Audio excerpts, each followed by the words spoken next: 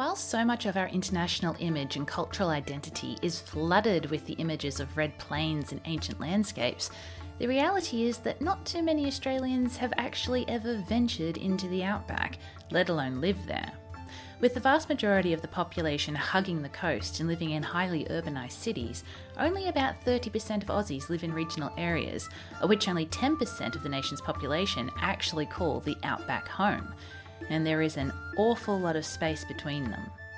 This tyranny of distance poses three main problems: socialisation, education, and healthcare. The Royal Flying Doctor Service has been working to address these issues for the past 90 years, establishing themselves as not only a vital service, but also as a romantic and almost mythic part of the Australian identity, although many of us have never actually had to rely on them. The RFDS helps over 1,000 people a day, and in 2019 alone flew 27 million kilometres, making over 370,000 patient contacts. And all this service, all this connection, came from the man on the $20 note. John Flynn was born in 1880 at Meleagle in the central Victorian goldfields. He was the third child of Thomas Flynn, a Roman Catholic teacher, and Rosetta Lester, an Anglican, the two of them whom were married in a Methodist church, making Flynn's eventual alliance to Presbyterianism less surprising. When he was only 2, his mother died as a result of complications from her 4th pregnancy, and Flynn and his sister were sent to live with their mother's sister for a time. They later reunited with his father and the other brother, with the little family moving to the western suburbs of Melbourne. Though he grew up to be an urbanised city boy, much like the rest of us, his father often entertained him with stories of the bush, creating a strange and wondrous place that Flynn dreamed of travelling through one day. Flynn left school at 18 and at first trained to become a school teacher like his father, but by 23 he resolved to enter the Presbyterian ministry. With no money to dive straight into the courses, he entered the church via the Home Missionary Centres, working for 4 years in places like Beach Forest and Bircham, before he passed the entrance examination at the Ormond Theological Hall at Melbourne University and began his 4-year divinity course. Fun fact, though brilliant and far-seeing, Flynn was not an academic. He was less interested in learning Hebrew and Greek and more fascinated in developing his photography skills and visiting nearby bushland, twice spending time on shearers' missions while studying. Flynn focused on applying the word of the Lord in a more practical manner, and this more grounded use of the good word showed itself early on as, before he even completed his studies, he set about writing a handbook for those living in the bush. Part of this was inspired by the Reverend Andrew Barber, a fellow missionary who he met at one of those shearers' stations, who often chatted away with the young Flynn about all the little things that people miss or need when in remote areas, things like legal advice, first aid knowledge and the such. Another part of this came from a meeting that Flynn once had, where he met a man who'd asked him for some simple prayers that he could carry with him, as this man had once been in a situation where a workmate had died, and after the funeral, nobody had any idea what to say or do, so they'd all just stood around his grave and sung a round of "For He's a Jolly Good Fellow." All this resulted in Flynn writing The Bushman's Companion in 1910, a publication he insisted be distributed for free. It's a small, easy-to-carry book that was a combination of a first aid book, postage information, a calendar, instructions on how to make a will, how to make a bank account, songs, hymns, Bible verses, funeral services, as well as the general musings on how to live a good and moral life. At the very end of it all are the words to Auld Lang Syne. So at the age of 30, Flynn published a book for those living in the bush. In the same year, he barely passed his exams, scraping through with a 57 in a very clear example that school marks don't measure everything. In 1911, Flynn was stationed out at the Dunas Commission in Beltana, a tiny town 540 kilometres north of Adelaide. These days, Beltana functions as a living ghost town, a historic spot that doesn't even have piped water. Comparatively, in 1911, Beltana was booming, with a population of 400. Within a year, Flynn had seen enough to know how perilous life could be to those in the wide open spaces. A serious injury could mean death. A simple injury could lead to infection and then death. Pregnancy could lead to death. Lack of access to vaccines and nutrition could mean death. Loneliness could mean death. Flynn began making himself known in the Presbyterian Church with his vocal requests for funding for more medical outposts and easier communication between stations, things like setting up some sort of pen pal scheme. In 1912, he was commissioned to prepare a report on the conditions in the Northern Territory, writing two, one about the Aboriginal population and one about the white. And he later travelled to Sydney and Melbourne, giving public speeches that painted a vivid picture of the needs of those out west. He'd already concluded that the nursing outposts, those tiny ports in a vast Red Sea, weren't nearly enough. They needed more than just somewhere safe for people to go.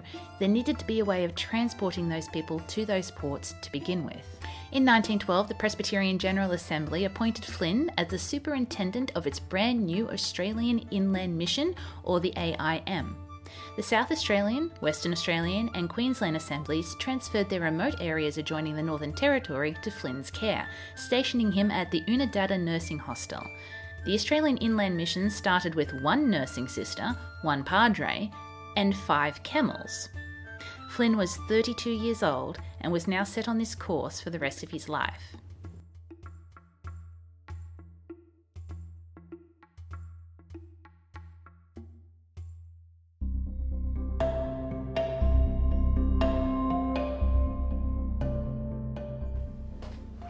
In 1913, Flynn started publishing The Inlander, a quarterly magazine that strove to give a voice to the people of the inland.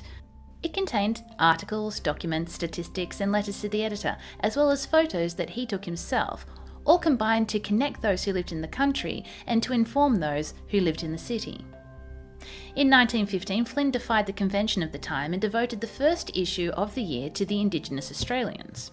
While Flynn acknowledged his ignorance in being able to provide a simple solution for the horrors faced by different Indigenous communities, he was surprisingly unafraid to place the blame of these ills on white Australia. Quote, "A blot on Australia is shown in our frontispiece. There is no call for sensation. Sensation is too cheap. We need action. It is up to us to educate ourselves and mend our ways. We who so cheerfully send a cheque for £100,000 to Belgium to help a people pushed out of their own inheritance by foreigners, surely we must just as cheerfully do something for those whom we clean-handed people have dispossessed in the interests of superior culture." End quote. He went even further, stating that Aboriginal people were not an incompetent race, nor were they unable to help themselves. This attitude was very much not in keeping with the general missionary statements of the time. Flynn's work originally created only minor ripples at first, though he was gathering a loyal amount of people around him who were now following his writings and his teachings with interest. Then, in 1917, a young stockman by the name of James Darcy died, and the true urgency of the need to create a mantle of safety reached the greater public. Darcy had been crushed under his horse and then operated on by a postmaster with a penknife who was taking his instructions via Morse code. Despite the success of the surgery, Darcy later contracted malaria and passed away, while the whole time Dr. Holland was struggling to get from Perth to Halls Creek, arriving only a few hours after Darcy's death. The whole nation, including Flynn, had been following this event closely, the death of one man devastating a nation almost numb with grief in the middle of World War I, but also galvanising it as people cried out for a solution. It was then that Flynn received a letter from Lieutenant John Clifford Peel, a young pilot with the Australian Flying Corps who'd been following Flynn's writings closely. Peel was the one who suggested using the newfangled institution of aviation as a solution to the tyranny of distance. However, Peel would never know the impact that his letter had, as 13 months after sending it, he disappeared while flying over France. His body was never found. While Flynn might have had some notion of using planes in this manner before, it was Peel's letter that cemented in Flynn's mind the necessity of connecting all his Australian inland missions with aircraft. It seemed such a simple end to the solution of this vast problem. But aviation, while it could fix so many issues, presented almost too many of its own to ever be taken realistically. Firstly, it was just as dangerous and even more so than taking a horse, camel or car, seeing as how these planes were made of canvas and wood, and in the hot Australian outback, the glue would literally melt and become unstuck. Secondly, it was expensive, and as Flynn had not even entertained the notion that people would have to pay for this service, sensible businessmen simply didn't see how it could be sustainable. And lastly, something Flynn was very aware of, a lack of easy communication in the outback meant that even if they had the aircraft, they would be pretty useless if no one was able to call them in the first place. Enter Alfred Traeger. While Flynn of the Inland might be a well-recognised moniker these days, it would never have existed if it weren't for Traeger of the transceivers. Traeger was an absolute whiz when it came to wirelesses, transceivers, engines, and all things electrical and mechanical. At the age of 12, he made a telephone receiver and transmitted from his house to his shed. Realising his potential, his parents scraped enough money together to send him to a technical high school before he studied mechanical and electrical engineering at the South Australian School of Mines and Industries, gaining his associate diploma in 1915.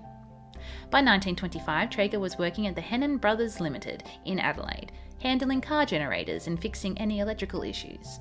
He was also already inventing, having obtained an amateur operator's license for a wireless, and subsequently built his first pedal transmitter receiver, this becoming the foundations of his later company, Traeger Transceivers Proprietary Limited.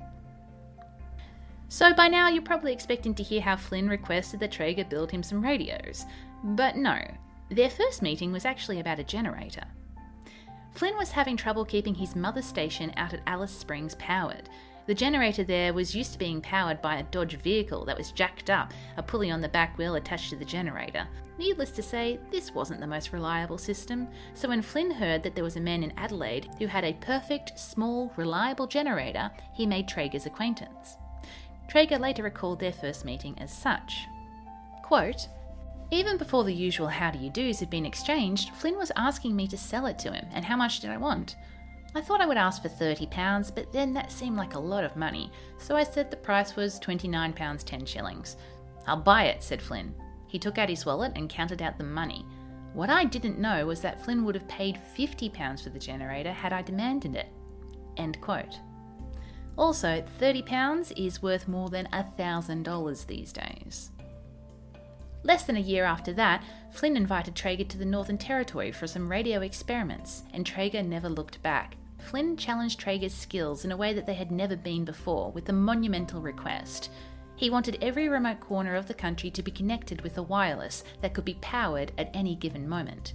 It had to be cheap enough for any man to afford, light enough for any woman to manoeuvre, and simple enough for any child to operate. Because yes, there were plenty of times children needed to make these calls. Traeger solved all of this by inventing his famous pedal radio, although it was actually the generator that the pedal operated that provided power for the transceiver. He enclosed the generator's flywheel and gears in a cylindrical metal housing, with the pedals on the outside and a cast base to be screwed into the floor beneath the table, so that someone could be pedaling away as they sent their message off via Morse code. But while the concept was there, it would take a little more time before it became viable. For the next few years, Traeger divided his time between experimenting in his workshop in Adelaide and travelling the outback, teaching radio operation across the land. Traeger is just one example of the remarkable people that Flynn was able to surround himself with. As his successor, Reverend Fred Mackay, once put it, quote, "In conversation, Flynn drew confidence. He never pushed himself, and he always was keen to hear other people's stories about what made them tick. He didn't protrude his own importance and was a generous spirit to the extreme, which is why he won the confidence of other denominations and people of all shades of opinion." End quote. Two of these remarkable friends proved invaluable for the birth of the Flying Doctors, the first being Hugh Victor Mackay, a wealthy industrialist who was one of the first people to develop the first commercially viable combine harvester in Australia. The other was Wilmot Hudson Fish, a World War I veteran at the age of 26, who, in 1920, had just begun the venture of creating an airline that would service Queensland and the Northern Territory. In 1926, Hugh Victor Mackay passed away, leaving £2,000 to finance Flynn's aviation experiment on the proviso that the Presbyterian Church double that. The Church Assembly approved the experimental aerial medical service on the condition that Flynn raised £5,000, which he did so with the help of the Department of Defence's Civil Aviation Branch, the head of which was yet another follower of Flynn's writings. With this funding, Flynn was now able to turn to Hudson Fish and inquire about the usage of one of his planes from the Queensland and Northern Territory Aerial Service. While Qantas's involvement in the foundation of the Flying Doctors is very famously known these days, there seems to be a little bit of a misconception that Qantas donated their planes and pilots, though this was not totally the case. The AIM negotiated cheaper rates, true, but they did pay for the plane and for the services of the pilot. Because neither Flynn nor Fish knew if the air ambulance would be successful, Qantas only committed to a 1-year contract, stating that they would provide both a plane and a pilot in Cloncurry, and that the contracted flying distance would be 38,000 kilometres to be paid at a rate of 2 shillings a mile, or roughly $8. There would be a rebate of 10 pence or $4 for every unflown mile. The aircraft Qantas supplied was the de Havilland DH-50A, a wooden fabric biplane that was capable of carrying a pilot, 4 passengers, and, more importantly, had enough room to lay out a stretcher. It was shipped from the United Kingdom and assembled in Longreach, its purpose made clear with the addition of red crosses painted on its fuselage. It was registered as VHUER and christened Victory. And you can see it on the old $20 note. While Qantas had been running for 8 years at this point, the company was struggling badly and faced the very real prospect of going under before it had even really begun. As the author of the Flying Doctor story, George Wilson, pointed out, quote, "From Qantas's point of view, and it is not widely acknowledged today, the airline has something of a survival debt to which it owes to Flynn and the AIM." End quote. The very first pilot for the service was Arthur Affleck. While he might have started life working in a bank, in 1923 he joined the Royal Australian Air Force, earned his wings, the rank of captain and a commercial licence, before leaving in 1925, joining Qantas 2 years later. Affleck was flying with no radio, no navigational equipment beyond a compass and a map, and often found his way by simply looking out the window and following roads, rivers and mountain ranges. In fact, it was still so easy for a pilot to become lost in the outback that Affleck's successor, Eric Donaldson, developed a rather unique way of getting his bearings. If he happened to spot a station, he'd buzz over it until someone came out. He would then cut his engines and swoop low enough to shout for directions. The admittedly bemused farmer would hopefully point Donaldson in the right direction before he started his engines again and was on his way. This was truly the Wild West of aviation. Being a pilot in those days required a certain amount of madness, and the same had to be asked of any doctor who wished to join this venture. 23 men applied, and though conditions were not sugar-coated, they'd be working in extreme isolation while dealing with severe accidents and emergency situations, there was a certain romanticism and wonder about the outback that attracted many who saw this as a chance for travel and adventure. The first flying doctor was Dr. Kenyon Welch, a Sydney-sider nicely set up with a family and a practice, who volunteered to give this all up for 1 year and base himself in Cloncurry. Captain Affleck and Dr. Welch's first mission was a rather uneventful one. On the morning of the 17th of May 1928, Victory flew from Cloncurry to Julia Creek, 137 kilometres east. Dr. Welch consulted a number of patients and performed 2 minor operations before they flew home, the whole thing completed by the early afternoon and hailed a total success. The doctors were indeed now flying. Victory could cover over 700,000 square kilometres, and that single plane was beginning to shape the mantle of safety that Flynn so desperately wanted for those in the outback. Affleck and Welch proved a good team once an early conflict was resolved. Welch soon learned that because of the perilousness of flying in a wooden canvas single-engine aircraft, if Affleck deemed conditions unsafe, they would simply not fly, even if there was someone out there who needed them. The brutal truth was that they'd be no good to anyone if they themselves died in a crash, and if that did happen in the very first year of the Flying Doctor's experiment, the whole thing would have been cancelled. Safety was paramount. The thing that the Flying Doctors are most renowned for these days is their emergency or mercy flights, and the earliest one they conducted mirrored the fate of Jimmy Darcy, who died 11 years earlier. This time the stockman was called Jock McNamara, who, like Darcy, had been mustering cattle when his horse reared and fell, crushing him underneath. His injuries were significantly worse than Darcy's. One leg was broken and his pelvis was shattered. The only luck McNamara had was that he wasn't alone. His cousin Tom Lucas was there to give him as much aid as possible. He dragged McNamara to the shade, made him comfortable, gave him food, water and a gun, and then rode half a day to the nearest station to call the aerial medical service. Affleck and Welsh immediately flew 100 kilometres to the nearest airstrip, where they were greeted by members of the station and informed that Lucas and a few others had fashioned a stretcher out of an old iron bed frame, and they were already heading back to McNamara. By the time the rescue party arrived, McNamara had been without pain medication for over 24 hours, and even worse, he'd been unable to rest that whole time, as he'd been fending off hungry dingoes of all things. Dr. Welsh quickly gave him the much-needed morphine injection before the station hands carried him all the way back to the airstrip where Affleck was waiting. Jock McNamara made a full recovery. The very first thing he did upon being released from hospital was go to the first pub he saw and start raising funds for the Aerial Medical Service, adamant that they'd saved his life and that they were vital to those living and working out west. In fact, the public have probably been the most consistent source of funding for the flying doctors ever since. The first year of flying was a resounding success, with Affleck and Welsh travelling 30,000 kilometres, seeing 250 patients and doing 50 consultations with other doctors. But this unfortunately didn't mean much in 1929 when the Great Depression hit. Suddenly the federal government support was cut completely. In response, those who were employed by the AIM all took pay cuts, while Qantas itself agreed to reduce mileage charges, and the state government of Queensland trying to take up as much slack as they could by providing £800 for the next year.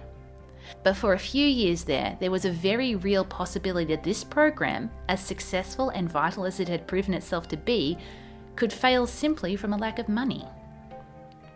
By 1929, Traeger had perfected his pedal radio, launching it across remote Queensland and causing a communication sensation.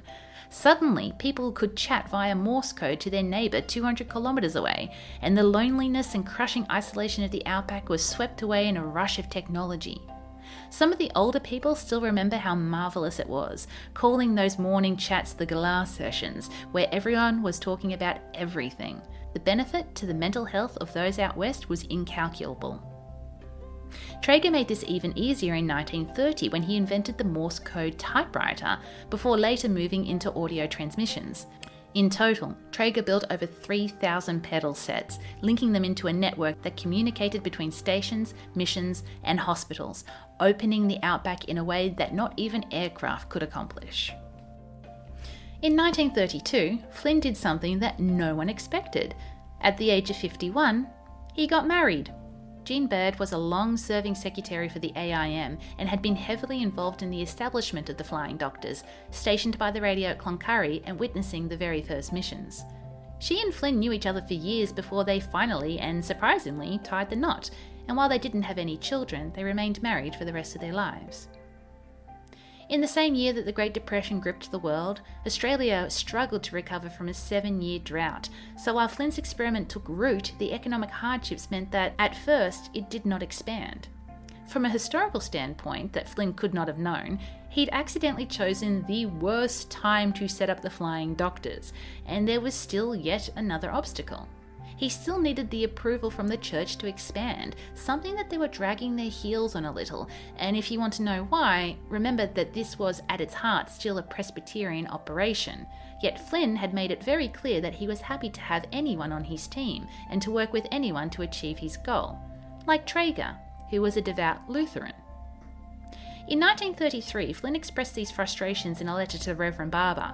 Quote, "We must either shrink back into a mere preaching agency, or, as a dynamic partner in a national enterprise to help the frontier people, we establish ourselves as a power greater than when we had the isolated areas to ourselves. If the Assembly balks at the hurdle and refuses to invite everyone interested in joining the AMS adventure, I believe the AIM will shrivel into a selfish little runt." End quote. Luckily for everyone involved, Flynn's arguments held, and the church agreed to work with all, regardless of religious affiliation. In later years, Flynn's successor Fred Mackay would say, quote, "John Flynn was not part of any system. The institutional things expected of an ordained minister did not contain or worry him in any way. He went out, not knowing whither he was going, making it a supreme, open-ended adventure just to sit beside needy people wherever they were." End quote.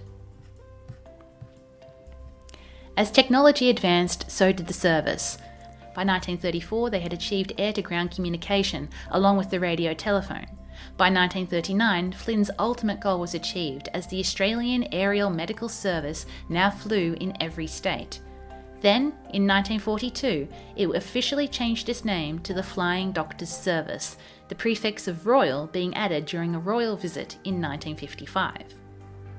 In 1940 and 1941, John Flynn, the man who barely passed his exams, was presented with 2 doctorates of divinity, an honorary academic degree in divinity from the University of Toronto and the Presbyterian College at McGill University, Montreal.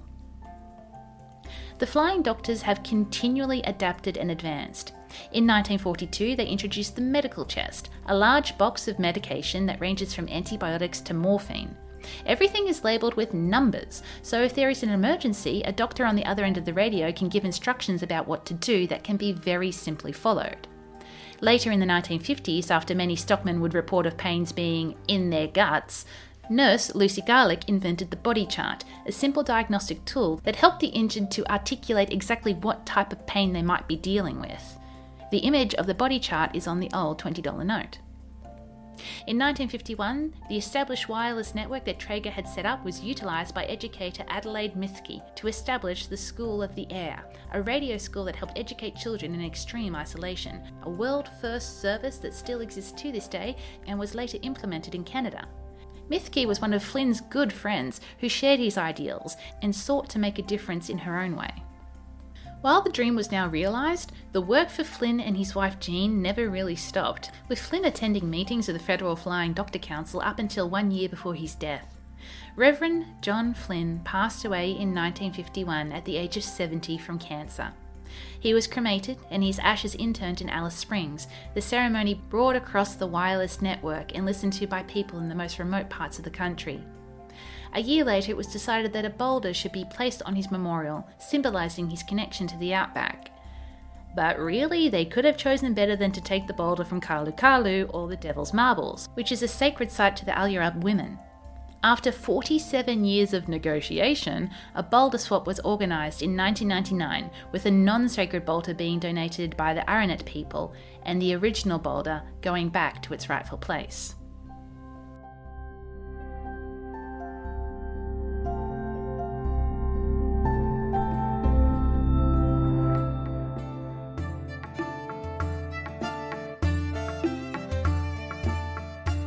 Stories of the Flying Doctors have become a staple in the Australian mythos, and there are plenty to go around. Not only does the image of Flynn and the history of the Flying Doctors define one side of the $20 note, there are multiple books and TV series on the subject. In fact, they're making a brand new one right now as I record. And the Flying Doctors now even have their very own podcast that I thoroughly recommend that you listen to, the Royal Flying Doctors Service Queensland section. One of the most incredible outcomes from all of this is a German fan club. Established in 1995 by fans of the 1980s TV series The Flying Doctors, this club has raised over $25,000 in support of the scheme and continues to do so to this day. The 3 main goals of the RFDS remain the same as what they were when Flynn started: to bring healthcare, education and socialisation to the outback. These days, the Flying Doctors are much more than just doctors. They're also flying nurses, dentists, paediatricians, physiotherapists, as well as mental health professionals. There are 23 air bases and 77 aircraft, as well as over 140 healthcare road vehicles, and with more than 2,000 medical chests dotted across the land.